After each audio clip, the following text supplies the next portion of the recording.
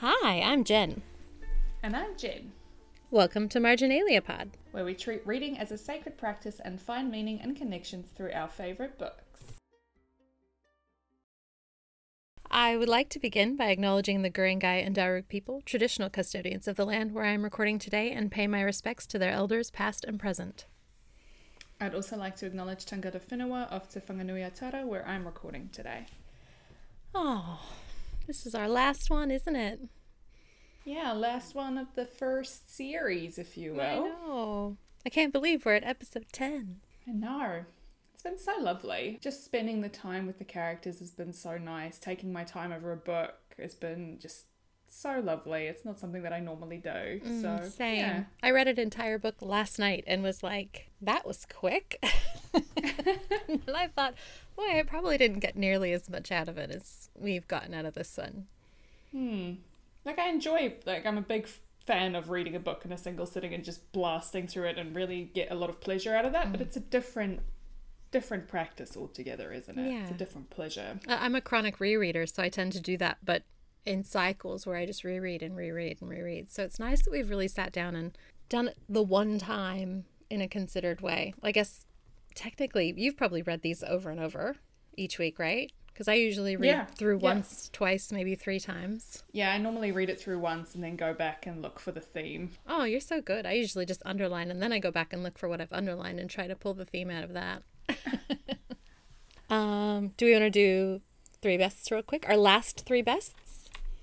Yeah, oh yes, of course. So for me, my best meal was that I went out with friends for dinner on Monday night, and it was like my book club friends, and we just had some, Asian fusion food, and I had these amazing bao buns that were just so pillowy and soft and amazing, and then it came with a side of like crunchy cauliflower, like with a buffalo wing type of sauce, and it was so good, so good. So that was thoroughly enjoyed, and it was way too much food. Like afterwards, I basically had to undo my jeans as I walked out because I was just like, that's the jeggings. You take the jeggings on those because they have some stretch. In terms of best media, I don't know if I would describe it as best media, but it was simply something that took up a lot of my time. But I just finished reading The Name of the Wind by Patrick Rothfuss, and this book has been an ordeal for me. So I've been trying to read it since 2016. I'm not normally someone who, I'll try and read a book, and if it doesn't grab me, I'll put it down and move on with my life, because there's way too many books, and I don't like wasting time. I'm not someone who keeps reading a book that I don't enjoy. But so many people have recommended this book to me over the years, and I'm like, no, you've bought it, just try and read it. Just try and read it. So this was my 4th attempt at trying to read it. I started last August, and I was probably 120 pages in January this year when I picked it up, like a couple of days ago rather. And yeah, so 4 months to read 120 pages, that's not great. And then I just had a bath the other night, and I took it into the bath with me, and I was reading it, and then I was like, oh, I've read 6 chapters in the bath in like an hour. And then I was 200 pages in, and then I was 300 in, and then I was like, oh, I can't put it down. And so I finished it last night. Was it good? Yeah. Did you actually enjoy it? I did. I really got into it towards the end. Like, I got really wrapped up in the story, and I wanted to know more about what was going on, and it was quite a nice little mystery. So yeah, I did enjoy it. I just think it took a long time to get going, and for me to warm up to the character or to understand what was happening, because it's high fantasy, but it's not really high fantasy. So I don't know. I don't read a lot of high fantasy. I don't really get into all that world building. Yeah. It's a bit too much for me. So this one kind of was like in the middle, and I don't, unless I'm going to stick with the series. Like, that's my, that's my limit. I want to know that I've invested the time thinking about it and staring at the maps in order to then be able to get a handle on how things are going to go in like later books. But in a classic era, I thought there were 2 of these. Like, I thought there was Name of the Wind and then the follow-up book. I didn't realize it was a trilogy, and the 3rd book hasn't come out yet. So I'm You've done that thing, Jen. You've done that thing that you don't like doing. Oh, no. So I think I might wait until the 3rd one is published before I read the 2nd one. Good call. And then I can read some other things. But yeah, so that was I'm glad to have done it. I'm glad I stuck with it, even though I never would. It makes me think I should return to Jonathan Strange and Mr. Norrell, which is another book that I've never been able to read, but people always recommend to me. It's hard when they're like 700 pages as well, like these thick books. Like, anyway. So that was me for media. In terms of my best moment, yesterday afternoon I was supposed to go for a run, but I didn't want to, so I went for a walk instead. And it was super quiet, and I was listening to a podcast, and there's like a cemetery behind my house, so I went for a walk through there, and it's like really overgrown, like really old, you know. That's perfect. And yeah, and then these bunnies just hopped out in front of me on the path, and they were all, you know, cute, fluffy, little tail, and I know that they're pests, but I just think they're really cute. They're pests here too, but I super love them. Oh, they're just so fluffy, and they looked so clean. And then they hopped away, and I was like, oh, well, that's delightful. So that was a nice little moment. A little bit of magic in the day. How was your week? I think it's been pretty good. It's been very relaxed. We've just been super chill. So last night I just didn't want to cook, and my husband has been doing so much cooking that I was like, let's order in. So we did, and I ordered a green curry, which is my like one Thai food thing that I get. I just love a curry. So anyway, this was a really amazing and super coconutty curry. Oh, it was so good. I'm just like, I'm thinking about it. I overate, and I never do that really, but I overate because it's so good. I was like, I don't want to stop. And it's never good to reheat it. I don't know. So the best ever curry. So good and so worth it. Sometimes it's nice to just lay in bed and eat a big curry. I don't know. Oh yeah, big fan. Whenever it rains, I'm like, well, it's a curry night, which in Wellington is quite a lot. Yeah, you're living the dream. For media, I've just been going through Avatar: The Last Airbender, and I'm now up to the bit where Zuko has released Appa and then basically had such an identity crisis that he like literally collapses and gets sick. Like, this poor kid. And I also meant to tell you that I didn't say who my favorite in Avatar was, which I think you should know because it says a lot about me. My favorite is Sokka. Oh, cute. I am an eldest child stan, obviously. Oh, I love Sokka. And he's so funny. He is funny, and he's usually right. And he's, you know, very food focused, which is important. And he has things like boomerangs, and he makes his own sword later out of a meteorite. Maybe later. I don't know. I've seen that episode, though. I just, like, he tries so hard and he works so hard, and, like, he wants them to be a team. And that also kind of ties in with my favorite, or my best moment, because my daughter has been saying, Avatar rewatch? Avatar rewatch? Let's do this, Mum. And hanging out with me. Cute. Yeah. It's adorable. I love that. I think what I really like about Avatar is just like, you know, it's building up to an epic battle, and I like things like that. I think that's why I like Lord of the Rings as well. You know that there's a big culmination at the end. Actually, Harry Potter's like that too, isn't it? Where it really just builds and builds and builds to a big showdown. We like Westerns. That's what I'm hearing. Yeah, that's true, isn't it? Want the big catharsis at the end. And then I want it to be done. I don't want it to continue. Yeah. I want everyone to live happily ever after. No Death Star 2.0. Bloody Death Star. Come on, we can do better. Just come up with new ideas. It's okay. You're allowed. Oh, should we actually get to our summary? Yeah, let's do it. Do you want to read for Puck? I can. Yeah, go for it. All right, so chapter 64. Puck endures the tedium of winning, but badly wants to be with Sean, who is devastated by Kor's broken leg. On the way home, Finn reveals that he placed a few lucky bets. Chapter 65. Puck goes to see actual villain Benjamin Malvern about a job and to settle some debts. She encourages him to reconsider his position as an actual villain. Chapter 66. Sean returns Kor to the sea, but Kor chooses Sean. So our themes for this section was heritage and sacrifice. Yeah. Which, you know, short section, but I think there was a lot of that in there. Absolutely. I think by making it so small, we gave a lot of opportunity to read a little more deeply into things. We weren't having to scrabble to get all of the things we saw, but we had to kind of reach. I felt like I had to reach a little bit further to find them in what was there. Yeah, I agree. Because it was definitely there, but yeah, it wasn't quite as, I guess, full as it normally was. Because I was like, ooh, okay, we need to be looking for this, especially on heritage. I thought like sacrifice was quite obvious, but heritage was a bit more challenging. I went the other way. I thought that it was really easy to see all of the heritage. So, well, that's good. Yeah. Well, maybe do you want to talk about sacrifice a little bit?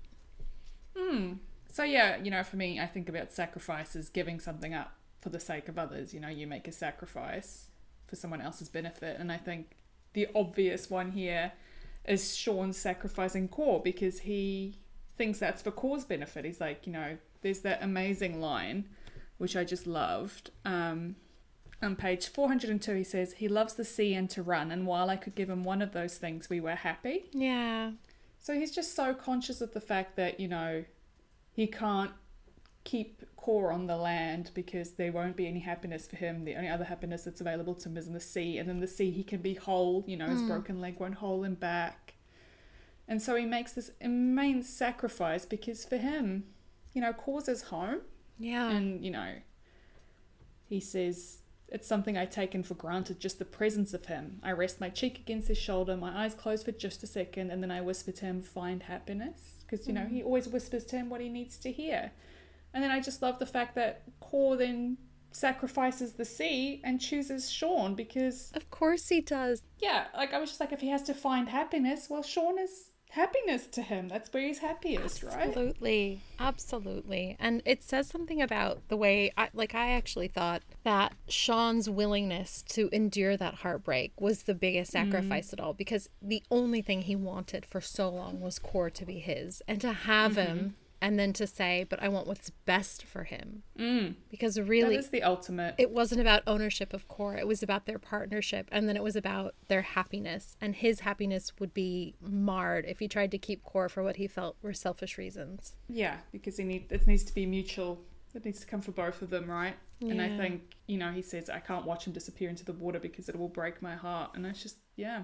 And then there's that whole bit where he says, I try to console myself. I will find another Kapelushka. I will ride again. I will move to my father's home and be free. But there's no comfort in my thoughts. And I know we've made this comparison throughout this book with Gabe and Puck that, it's like a bad breakup. But that really reminded me of a breakup as well. It's with this idea that, I will find love again. And that's kind of what Sean's going through. It's the Ted and Alexis breakup. That's what it is. Yeah, exactly. It's we can't be together, but it's not because we don't want to be together. It's just because it's not going to work kind of breakup. It's not the right time or the right thing for us. But better for having been together and known and loved each other. Yeah.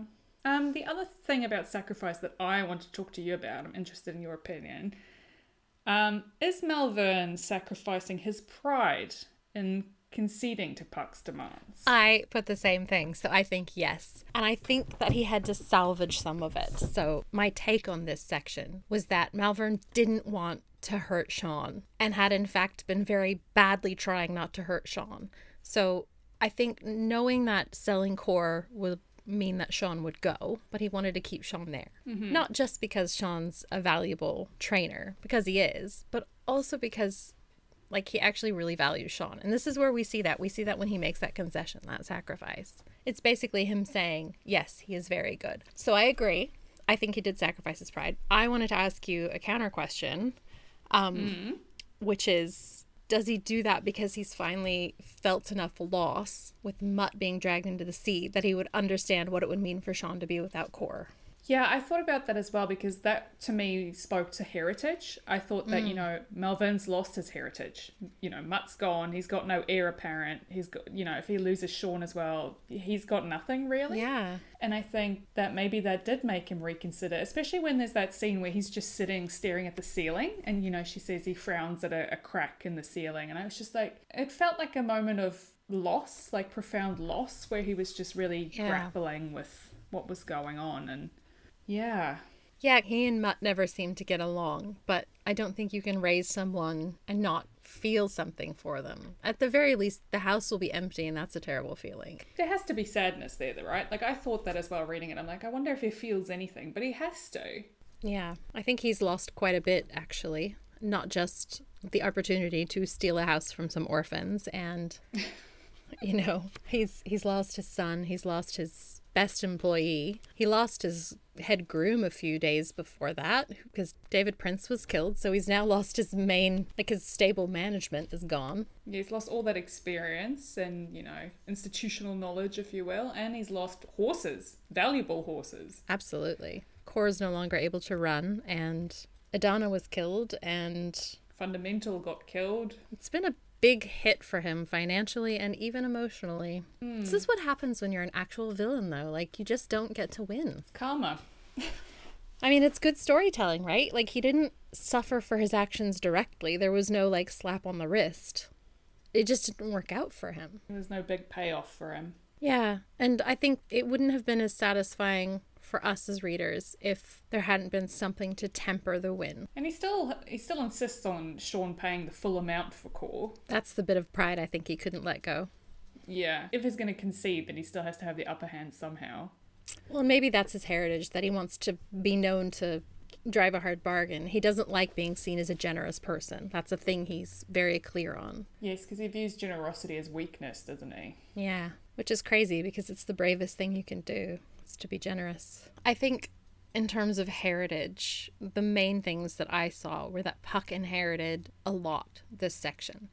She not only gets the title of winner of the Scorpio races, which she directly inherits from Sean, who had it for 4 years before that, but she also gets his job in a way. I mean, she goes and asks for it, but she's now working for Malvern. And the house, she pays it off. So it's her house now. And she also inherits the title of provider from Gabe as he leaves the island to start his new life. So she's already like, well, I won the race and the house is fine, but I better get a job so that I can do what Gabe was doing. And I thought that's very level of her. And she is a very practical young woman. So I was really appreciative of that. I think it's also interesting because it speaks to her character growth as well. Like the first time she turns up at the Malvern stable, she walks there and she's like, she imagines herself owning a stable yard. And there's something that she's never entertained before. So then that she goes there to look for a job, it's like she's seen that I could make my home in this environment. You know, I could belong here. Yeah. So she goes and she asks for it, which I think is cool. Well, and she doesn't expect Benjamin Malvern to be anything but what he is either. But she also leaves room. She says, I think I'll start by riding horses and cleaning stalls and pushing a wheelbarrow. She doesn't say, just let me do this. I loved how strong she was in that. Like, I love that she just barged into his house Just and just like pushed he her way did. in. Exactly the way he did. And, you know, he's like, oh, this is quite rude. And I'm like, well, you were quite rude. So quite frankly, you know, and then she like drinks his tea as well, just to make a statement. I just really enjoyed that. And I love that she power dressed for it. I'm a big fan of power dressing. Yes. So. Yeah. So there was a lot of heritage in her getting dressed, right? So she absolutely did her hair. She was thinking of Peg Grattan while she was doing her hair so she could keep a picture of what a nicely done head of hair should look like. And then she borrowed her mother's bracelet and her mother's necklace and looked in her mother's wardrobe and got dressed with her mother's mirror. So it's still, all of these things are still her mother's. I thought it was really interesting that she said, I'm borrowing my mum's coral bracelet and her necklace. Present tense. Yeah, borrowing. Yeah, and also the fact that it's still, I look in my mum's closet. I'm like, isn't it just your closet? But I think their parents' room is still like the parents' room. Yeah, I think Gabe and Finn have been sharing, and nobody has moved into the third bedroom in that place or touched anything. Clearly, yeah. There's really something powerful about Puck going in and like claiming that space as the new head of the household in a way that Gabe never did. And I think that's the next step in their healing as a family will be, you know, them clearing out that space and putting that kind of to rest. Yeah. Because that's a big step in grief as well. I just assumed she was wearing her mum's clothes as well because she was already in her closet. She says she looks at the dresses and then she picks out a blouse instead and some slacks. And I'm like, So she's like dressing up in what she thinks is like a grown-up attire, and then she sees her mum's face, and yeah, there's real strong heritage in there. She takes control of her destiny completely, right? Yeah. Of her. And she takes what she wants to take from the past to move forward in her own way. She's not dwelling on it. No, they're moving past it. She's moving past it. I'm so proud of you, Puck Connolly. I am so proud of you. Me too. I think Gabe's really proud of her too. He is. He gives her a nice compliment. Yeah, no. And he made her dinner, which I thought was quite cute. Yeah. You know, and Finn's like, Gabe's cooking up a feast. Cute.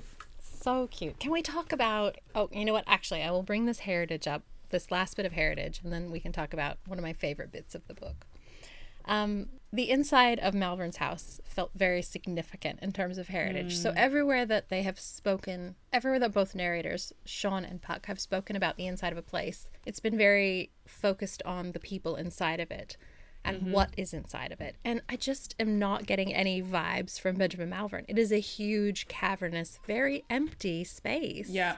Yeah, and there's a table, that's it. And high ceilings, which I immediately thought that would be such a pain to heat in the cold winter. A big empty room with high ceilings, that is just a recipe for not having a very warm room. To me, it just spoke about Malvern's need to keep up appearances. You know, he has to be in a big house. He has to be the stately manner. And so it's all about what it looks like. And it's not homely. There's nothing personal there. Yeah, yes. It reminded me of you know, in an Austen adaptation or whatever, when the Lord comes home and all the furniture is covered in sheets because, you know, he's been away. Like, that's what it felt like. It felt unloved. Yeah, there were no personal touches. Who is this person who has no... I've said before, and I know it seems terrible, but if you don't have any hobbies, I don't know that I can relate. Like, people need to have something they're passionate about. Otherwise, I'm just like, what do you do?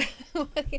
Not what do you, like, do for a job? Like, what do you do in your life? There's still part of me that just thinks that he doesn't live on the island. That he just comes and goes, and he's not at home here. It's not his home. It's just the thing that he has. I don't know. It just feels so... It's just a big space of nothing. Yeah, and I wonder if maybe this is where he's ended up because it's the most convenient and cheap place to do what he needs to do. And because there's like this little ecosystem, he can like control the microclimate of the economy on Thisbe. But he doesn't like it. He doesn't love it, and it doesn't love him. No. And whatever it is about Thisbe that other people really respond to, he's enduring it for something else. Yeah, it's because... There's that line where Puck, after she sees him, she talks about the breeze runs long and low across the ground, sweeping up the sea and the island grass and the hay and the horses. I think it's the best smell in the world. She has such an innate appreciation for Thisbe and everything that makes it Thisbe, which is the complete opposite of Malvern, who would never notice that. Never in a million years. Like, he wouldn't take the moment and enjoy it. He calls it a ruin. I keep going back to that because I think, like, what is like, sometimes ruins are beautiful. But that's not how he means it, is it? No, it's really not. I mean, like, I went to a few castles in Wales, and Chepstow was by far my favorite, and that would be probably a ruin. There's no ceiling, and bits of it are crumbling, and like, you can't go in all the parts of it, but it was so beautiful. And it was a ruin, but it was so beautiful. Yeah, I'm a big fan of it. I actually love a crumbling ruin with, you know, nature reclaiming it. I think there's such beauty in that. Like, I love nature reclaiming old spaces. But yeah, Malvern just doesn't appreciate anything really, except money, status, I guess, his own status. And the upkeep of things, but in a way that speaks to not love and care, but keeping them up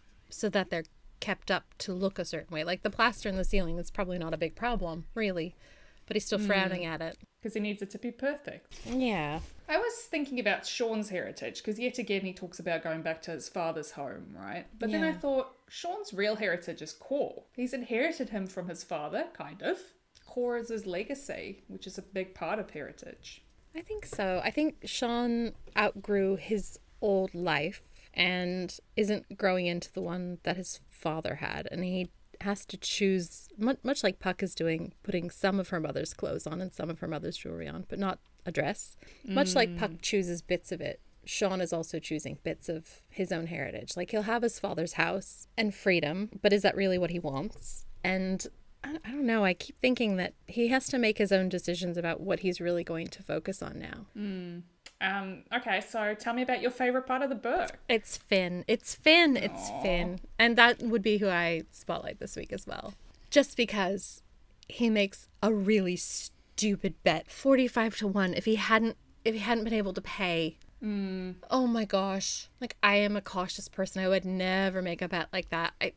I just feel so nervous thinking about it, but it paid off in the best way. And I love that he was so excited and trying so hard not to smile as he showed Puck that he could save the day.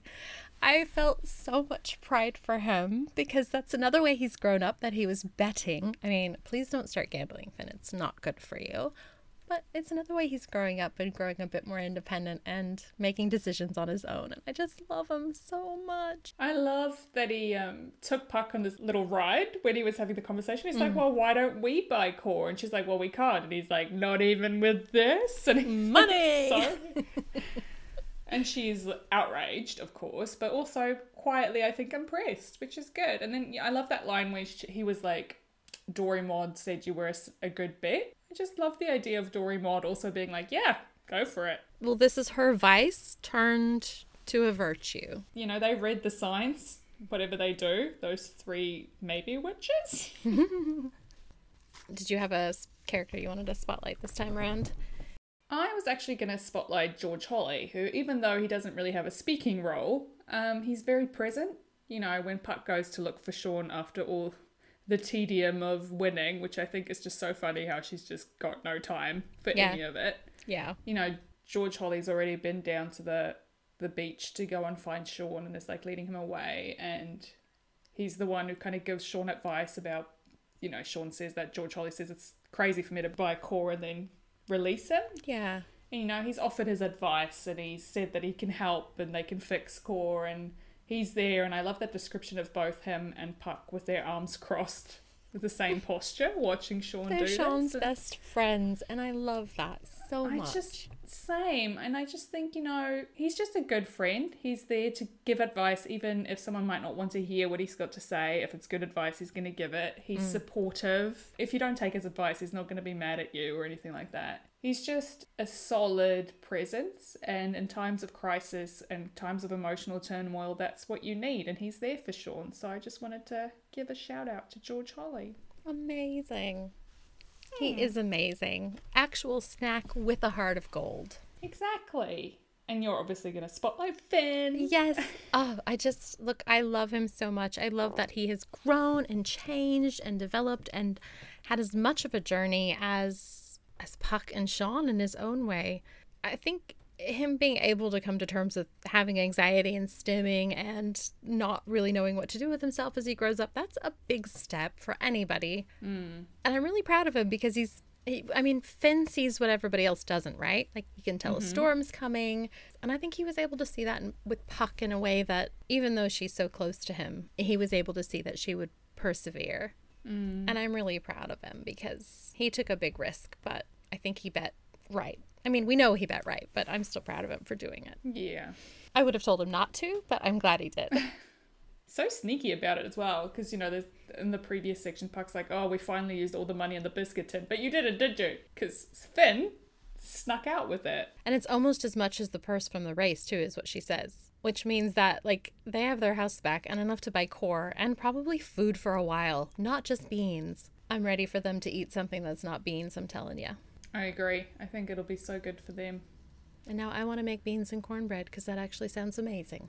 All right, so should we do a quick wrap up of the book, because we're not returning to this world anymore, and it was so wonderful. I'm not sure I want to leave it just yet. It is interesting getting so involved in a world and with characters and it just being one book, I guess. With the inspiration for our podcast, Harry Potter and the Sacred Text, you've got so many books, and it's such a wide world that I've definitely been in for years and years and years. And so it just feels permanent. It feels like you're just reading this thing that's always there. But this is kind of more temporal, I guess. Like, it feels very much like a closed book now. It's like, okay, it's done. And we're done. And we're gone. And we're never going back. Yeah. Which is not true, because we can go back anytime. That's the magic of reading. We can. And it'll be different too. Like, I really want to sit down and read this all the way through sometime soon, maybe in a day, and just see how much more I get from it now that we've spent all of this time talking about it. Yeah, it'd be interesting to see how it goes if you just read it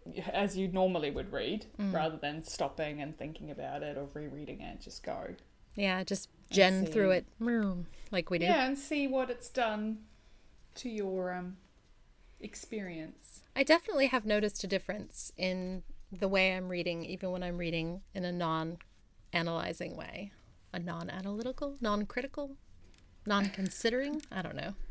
When I'm just reading to blitz through things, because I quite enjoy just through a book. I'll skip paragraphs, get the gist of it, and skip it and not really focus on it. Whereas in this book, I had to go back and think about everything so much. And I feel like I really got a lot more by doing that, which is obvious. But I also think I lost something in flow. Oh, yeah. Yeah, it was a lot more stop-starty, right? Yeah. And one of the things that I really enjoy about Maggie Stiefvater's writing is kind of how it's quite lyrical. It's a dreamscape, right? She weaves this kind of world around you, and you kind of get into a rhythm when you read it. So you lose that with the way that we're reading this, because it's like you stop and then you go back and then you read it like this and then you read it. So you kind of lose that mystical weaving thing that you get if you're just reading it in one big lot. I really struggle to read things over a long period of time, or to savor things. So this was a good practice for me. Yeah, same.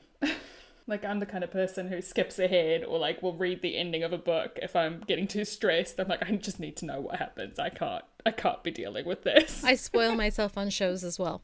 I'm the same. I want to know. Thank God Yeah, for Tumblr and their abundance of GIFs, which have told me pretty much everything I need to know about every show that I'm in the fandom for, because it helps. I know what to expect. I also know if I'm going to invest my energy in it or not. That's a big thing for me. I'm like, I want to know where this is going, because otherwise I'm not going to bother. There's so many things I need to be doing or want to be doing. I think I've learnt a lot from this experience, both personally and how I read and interpret, and just it's given me a newfound appreciation, I guess, for reading. Yeah. Which I've always loved, but yeah, definitely the amount of work that goes into creating something so magical. And also just what you can learn from it and apply to your life and the things you can recognize. Oh, absolutely. I did have a lot of moments where I thought, this is something I should remember for myself. Whether I'll actually manage to apply them going forward is another thing. But I have a question that's a bit left field. Do you see pictures in your head? Like, can you close your eyes and picture stuff? Yep. So when you're reading, you get that really vividly. Okay, so I'm the same. My husband does not. I don't remember it's got an official name. He does not see pictures in his head. So I usually get an impression from a book as I read it, and then that's just the world in which it lives. It's the same. I go back to it when I reread. But this time I think because we slowed down, more of it evolved and changed in different and better ways. Oh, cool. Yeah. So in my mental image, it was all one beach, one cliffs. And now it's like 4 different ones. Mm-hmm. Because there are all these different places where they go. Like the racing cliffs, the racing beach is different to the cliffs where they train. It's different to where they sent off Tommy Falk and his horse. Is different again to where Sean's father took him out to see the Kapelishka, which is near his house. Like, it's all so different. It definitely made, like, it's been a while since I read it, so there wasn't much for me to return to in my memory. But Thisbe felt a lot bigger this time around. I used to think of it as quite a small island, but I think it's small in terms of population, but there's quite a lot of variety in size. Yeah. Not like Tasmania, but... No, not quite that big, but maybe like Skye. Skye's quite big, kind of. Like, you can drive around it in a day. Yeah. Well, I was thinking like, what is it, King Island? That's the one in the middle with all the farms on. Getting back to the book a bit, like, I kept thinking about how home was such a huge theme the whole time. And especially now that Puck is certain of her home. It's no longer under threat. But Sean is letting his go. That really struck me. He's willing to let his home go in order to give Cor happiness. Yeah, because Cor is very much his home, right? I think Sean has just really had to reevaluate his life because he's only just allowed himself to be honest, I think, to really allow himself to feel and be honest about what he wants and his feelings and all these things. And, you know, that changes the way you perceive the world. So for Puck, she's always been quite solid. Like, it might have shifted a little bit, but she's still a Connolly, right? She knows her place in the world. She knows where she stands. And I think that's because she is, you know, if we think about her as Thisbe, she's the island, she is rock, she is steadfast, whereas Sean is the ocean. He is coming and going, changeable. Yeah. Changeable and immutable at the same time. Yeah, amazing. And I think he's just discovering, you know, I don't think for Sean, home has never been a place, right? It's been Cor, and now I think it can be Puck as well. Yeah, I think that's the main thing I took from it, was that he's allowed himself to grow a little more open. I kept thinking of like plants digging into the side of a hill, a rocky hill. You know, they put their roots wherever they can find them. And I think he's just got another little rootlet in him going, oh, I've got room for this? Oh, I guess I do now. Yeah. Puck kind of worked her way in against his own wishes, maybe, but I think the amazing thing about that is she just understood him and fell kind of in step beside him. There was no need for anyone to change the way they were doing things. There was no expectation that anyone be anything other than who they were. They just understood each other. Well, and even before she could guess what he was thinking or why he wasn't saying things, she gave him the space to do what he needed to do, and she gave herself the space to learn him. And yes, they were both kind of grumpy, but that's just how they are, right? I think that's just people who live on Thisbe. Truth. I don't know. I love the idea of them being cozy and happy together. Yeah, me too. I think there's always going to be some grief and some loss. Cor might never run again and Gabe might never come back, but that doesn't mean that you didn't have those years with those people. And it doesn't mean it's the end of your life. No, exactly. You can still have the memories, right? And I think the way that Puck and Gabe have reconciled in a way, you know, I can see him writing letters home. And I don't think that's something he would have done previously, but I feel like he'll stay in touch. I think Gabe no longer has the burden of guilt that he's leaving them in a bad situation. Yeah. He doesn't have the burden of guilt because Puck solved the problem, but he, you know, it's still gone. But he's also recognised that both Finn and Puck aren't as vulnerable as he thought they were. Like, they're both capable of handling more than he gave them credit for. Yeah, which is extremely, like, it's really hard to see when you're an oldest child. You often feel like your parent's right hand. You feel like the deputy parent. So I think Gabe just being able to let go in a way that's actually healthy is a huge step. I thought he might stay, and I'm glad he didn't. Worried about that the whole time. I knew that he would leave, but I thought he might be like, well, it's solved, so I could stay another winter. But I'm glad he was still packing to go. Yeah, same. And I thought maybe because Tommy had died, he'd be like, oh, I don't want to go anymore, or like, I will go, but not straight away. So I'm also glad that he's pushing on because he needs to go. That's what he needs. Yeah, we've really softened toward Gabe this book, haven't we? Yeah, well, he's admitted that he made a mistake, so that helps.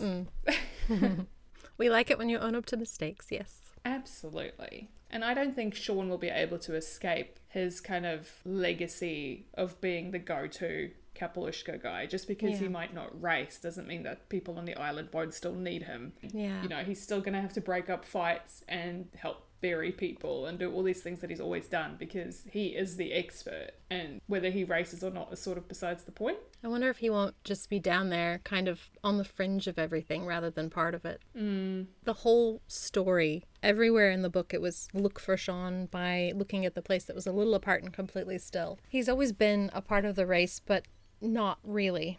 He's always been a part of the island, but not really. So I wonder if him not racing in the future but still being present is more an indication of who he really is or has always been than him actually being this amazing champion. I like the idea of people paying him to give them advice and help them train their horses. You know, be like, hey, we'll give you, I don't know, some money and you'll help us catch a horse and help us train them. So he just kind of is like a traveling trainer going around during this time to help Not people. a bowler hat, but someone who will actually match the right horse to the person. The right person, and help people get the most out of them and learn to really love them and not just use them. I think that's how I see his role. That would be ideal. And that way Puck can just have the regular job, because I think she'd much prefer that anyway. Oh yeah, totally. And then he'll probably sell some horses to George Holly and bring Puck bread. That's what we want. That's all we want. Absolutely. Did you read the author's note at the end? I was trying really hard not to. No, I didn't actually. Yeah, I always want to know more. It's hard for me. I really want to know everything about a text. I really want to research and dive in and like get all the lore on everything. So having to restrict myself to it was pretty tricky. I think you're better at that than I am. Yeah, I like to just stick to what's in front of me. Not to say that I don't enjoy... Like, I love knowing things. I love having information. But I'm pretty good at just being like, okay, this is what I've the information that I've been given, and I'll just read what I've got. Yeah. Yeah, so I keep thinking, like, we have the obvious example of somebody who puts out a lot of canon after it's done, but it's not explicitly in the text, and how annoying that is. So it's a bit nice that we have this ambiguity, and there's not like that it's silent on the end of it. It's just a full stop there. Yeah, I like that because I think as much as I believe that once you've written a book, it belongs to the reader because they're going to bring their own interpretations to it, and it's, it takes on a life of its own, and you can't really go in and control the way that people read your work. Yeah. I also think that you have to read books as of their time. So I get quite frustrated when people level criticism at things that were created, say, in the 1800s or the early 1900s or whatever, being like, oh, well, this is terrible and this is terrible. I'm like, yes, of course it's terrible because people viewed the world quite differently back then. So you can't hold it up to the standards that we have now. Yeah. And I think that's where, the example of that we've used of people adding things to the text is problematic because you're trying to enforce current views onto a text that existed 10, 20 years ago. And you just need to let that stand, and people will bring their own interpretations to that. But if you keep trying to add, then you're actually you're diminishing the text in a way, even though you're adding things to it. I mean, that's why it's nice to read the text as sacred in a way, because you kind of lose all that. You're just taking it at face value, reading it for what it is, and then you don't have to have these really difficult kind of where does it sit in this context kind of conversations, which is entirely valid, and I think very important to have those conversations, but this is a different practice, and it's nice to have that space. Yeah, I like knowing that we can just look at the words and look at the story itself and decide based on what's there what we're going to value, what we're going to take from it. Because the thing is, you don't have to love a text or agree with it to view it as sacred. You don't have to say it's the most perfect thing ever. Like, there's a lot about this book that I really wanted to challenge. And like, because I'm a generally positive person, I try not to bring that. Like, this is not like a reviewing critic type of thing. So that's not like, it's not the place for it. But, you know, there are certain things I thought, well, why did the author choose that? Or why, you know, what about this word placement instead? Or, I mean, there's a lot of me that's the writer/editor going, would I have? But, like, if I just say, well, that's irrelevant and put it to the side, then I'm able to take the story as it is. And I think that brings more to my understanding of it. Yeah, and what we're looking for is meaning, right? What we're trying to find is to contextualize these sacred texts in terms of our life, to enrich our lives and to help us grow as people, essentially, by finding these themes and doing these deep readings. So yeah, it's good that we can be like, okay, that's up here, but we're parking that because that is not what we're looking for. I think one of the things I really want to do going forward is to also be mindful that it's not just the author who's telling the story. The editor has pruned out a lot of stuff too. So I think a shout out to all the editors who are taking these books and turning them into really amazing things, because I know that it is not easy to work with someone who has a vision and help them to shape it in a way that makes it accessible for more readers. I'm going to think about that when I'm reading too, that there was an editor who went through this as well and thought, this has to go, this has to stay, let's talk about this, I want to hear more about that, I'm excited for this. It doesn't just start with one person, it's actually like books are a collaboration. Yeah, editors are amazing. Really bring it all together, you know, through various drafts. So, yeah. So shout out to all the editors, all the beta readers, everybody who takes the story someone else has written and helps to make it good. We love you too. We love everything about books. So were there any major themes you wanted to touch on before we close up this book forever? I think, yeah, for me it was definitely home and identity. Those were the two big themes that jumped out at me as a overarching thing, I think, because, you know, obviously it was challenging to find who are you, basically, like who are you going to be is what I think this book was asking, and how do you find your place in the world. I think that was definitely things that both Sean and Puck were grappling with, but also Finn and Malvern and Mutt and Gabe and even George Holly to an extent, right? It's just this thing that really influenced everyone. So yeah, I really enjoyed spending the time to really delve into that, because those are themes that I find very interesting. And I think that's probably why I saw them in the book. So. Yeah. Well, if it speaks to you, there's a reason, right? Like, yeah. One of the things I learned when I have a couple of tarot decks because they're beautiful, but one of the most important things that really stuck with me when I read the book, you know, the little info book, was that you're not asking for questions from the future. You're asking yourself a question that you don't really know the answer to. And every time when I do like a card lay, I look at it and I go, okay, well, I'm going to ask this question. And then I have to figure out the answer myself using the framework of each card. And what we've really done is that, but on a literature scale through a whole book with different themes. We've just asked ourselves, like, where did we see identity and desire? How does that relate back to us? And why do we see it there? It's a lot of putting ourselves into the pages in order to pull meaning out. Which is amazing. I've loved it. All art is conversation, right? It's basically therapy. Yes, I agree. I get to judge other people for making poor choices without feeling guilty, because I don't want to judge people in real life, but if book characters are doing terrible things, well, here I am with my judgment. Love it. One thing I thought throughout the whole book was I've really been thinking about scarcity. Okay. Like what it means to not have and what it means to have. And the idea that, like, what is actual scarcity and what is actually enough. And so it's really made me assess what I have as, is this enough? Is this excessive? So wondering what is really important and what things we really need. That's really interesting, because so much of Puck and Sean is kind of, you know, them saying, if I had this, it would be enough. It's not about, it's like, what is happiness? Is happiness having everything you want, or is it just being comfortable, right? It's being, the bare minimum to make you happy. We live in a very capitalistic society where we're constantly pushed to have more, more, more. Like, you always have to get the latest version of something. You always have to buy new things, and there's new style and fast fashion. I certainly find myself getting caught up in that when I open my email inbox and there's like, 6 emails being like sale on, and I'm like, okay, cool. And then I go fill up my cart. I'm like, I don't need any of this. What am I doing? And you have to stop yourself. Yeah. And when you live in an environment like Thisbe, where there's probably a boat every 4 months that brings supplies, if that. Yeah. Do that's you really not an need issue. it? Yeah.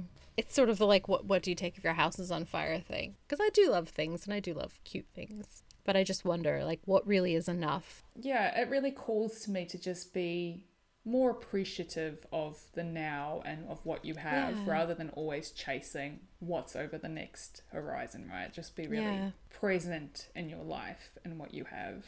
Because, I am very blessed, and I probably don't need anything else, if we're completely honest. So did you come away with anything new from this reading? Because I know that it had been a while since you read it.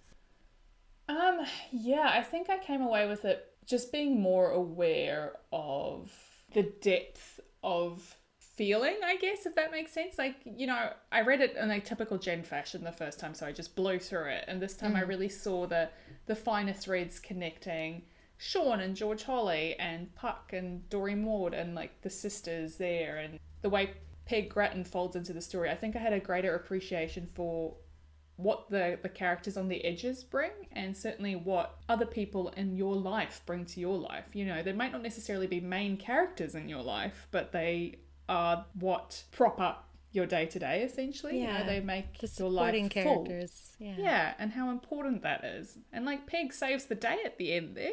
I just can't be proud enough of that. Like, I feel like everyone really rallied in the end.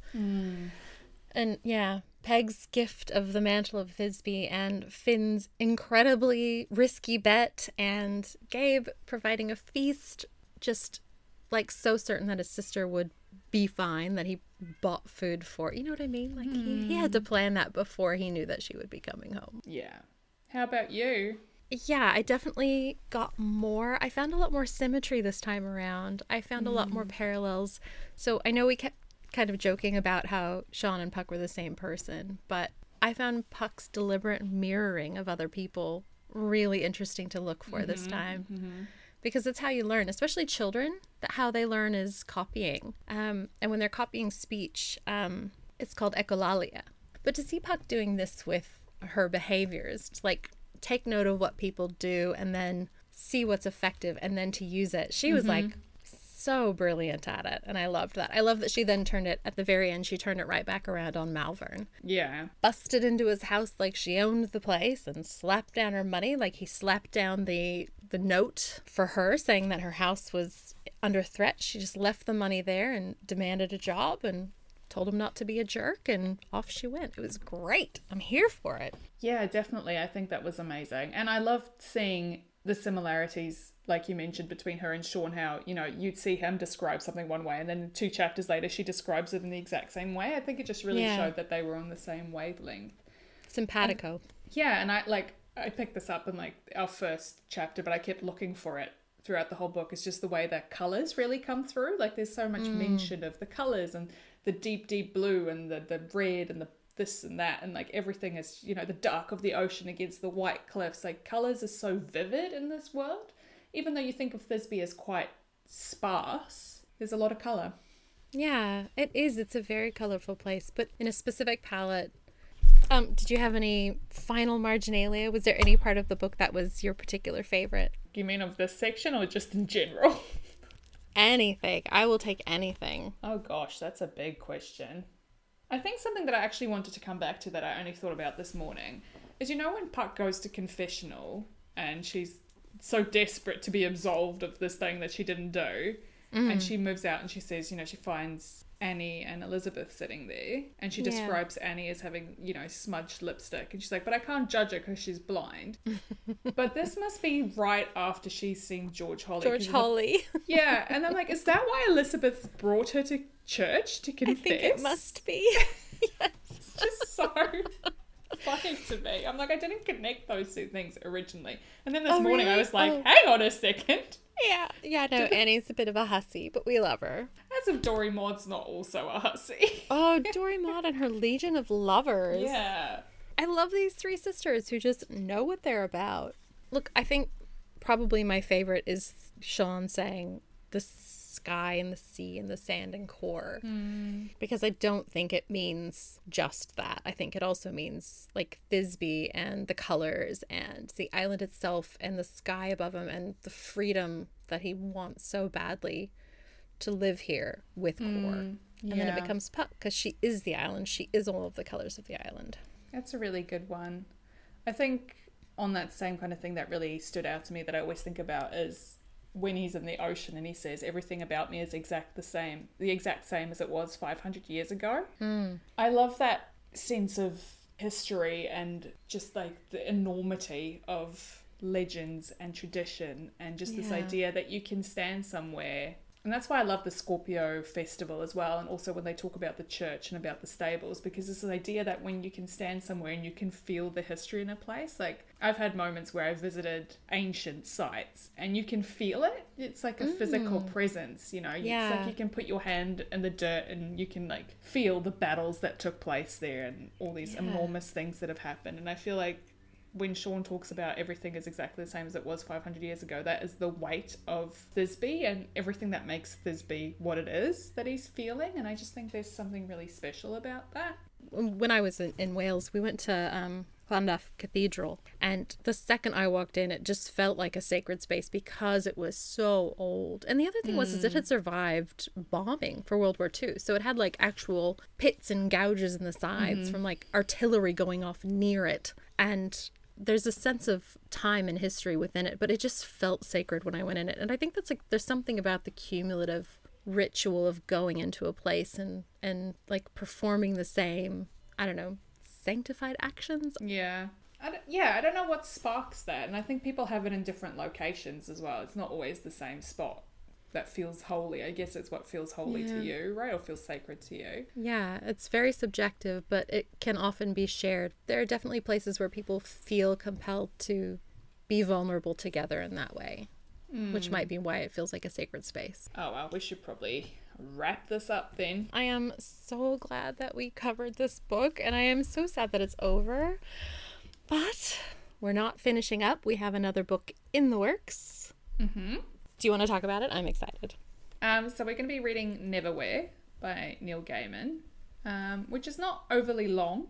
And we're going to do another 10 sessions. And I think it's 2 chapters per session? Yeah, it's only 20 chapters long, which feels like we're going to get so much more depth out of these tiny little bits, but also, what are we going to do with ourselves? I know, so much time. We're really going to get into the nitty gritty, I think, of our themes. Yeah. So we're still working through how we're going to manage the themes, I guess, because it is a shorter book, so we get to play around with it a little. And I think it's good if we challenge ourselves with some new practices every time we read a new book. Like, it's a kind of a mini reset every time, right? So yeah. I am excited to sit down and pick out themes, but also we're going to get a break because we need a break. So you're going to go off and have a vacation, and I am going to try and binge watch Mandalorian. It'll be nice to come back with fresh eyes and start a new book, as sad as we are to leave behind Thisbe and Puck and Sean. Yeah, we're going to have a nice break, and we'll see everyone. We'll talk to everyone soon. Thank you for potting with me, and thank you for all of your wonderful conversations. Oh, thank you for joining me on this delightful trip to Thisbe. Wouldn't have done it with anyone else. I can't wait for our next adventure. I know, how exciting. Get to travel the world. Exactly, one magical book at a time. That's the magic of it. All right, see you in a few weeks. See ya. Thanks for joining us today. Marginalia Pod is written, edited, and produced by us, Jen D and Jen V, with additional editing and production support by Simon B. If you enjoyed it, we'd love it if you'd subscribe, rate, and review it on iTunes. Your support means the world to us. We'd also love to hear from you. You can email us at hello@marginaliapod.com. Our music is by Scott Buckley. Many of the things we've mentioned are in the show notes, or you can find out more about us and the podcast at www.marginaliapod.com.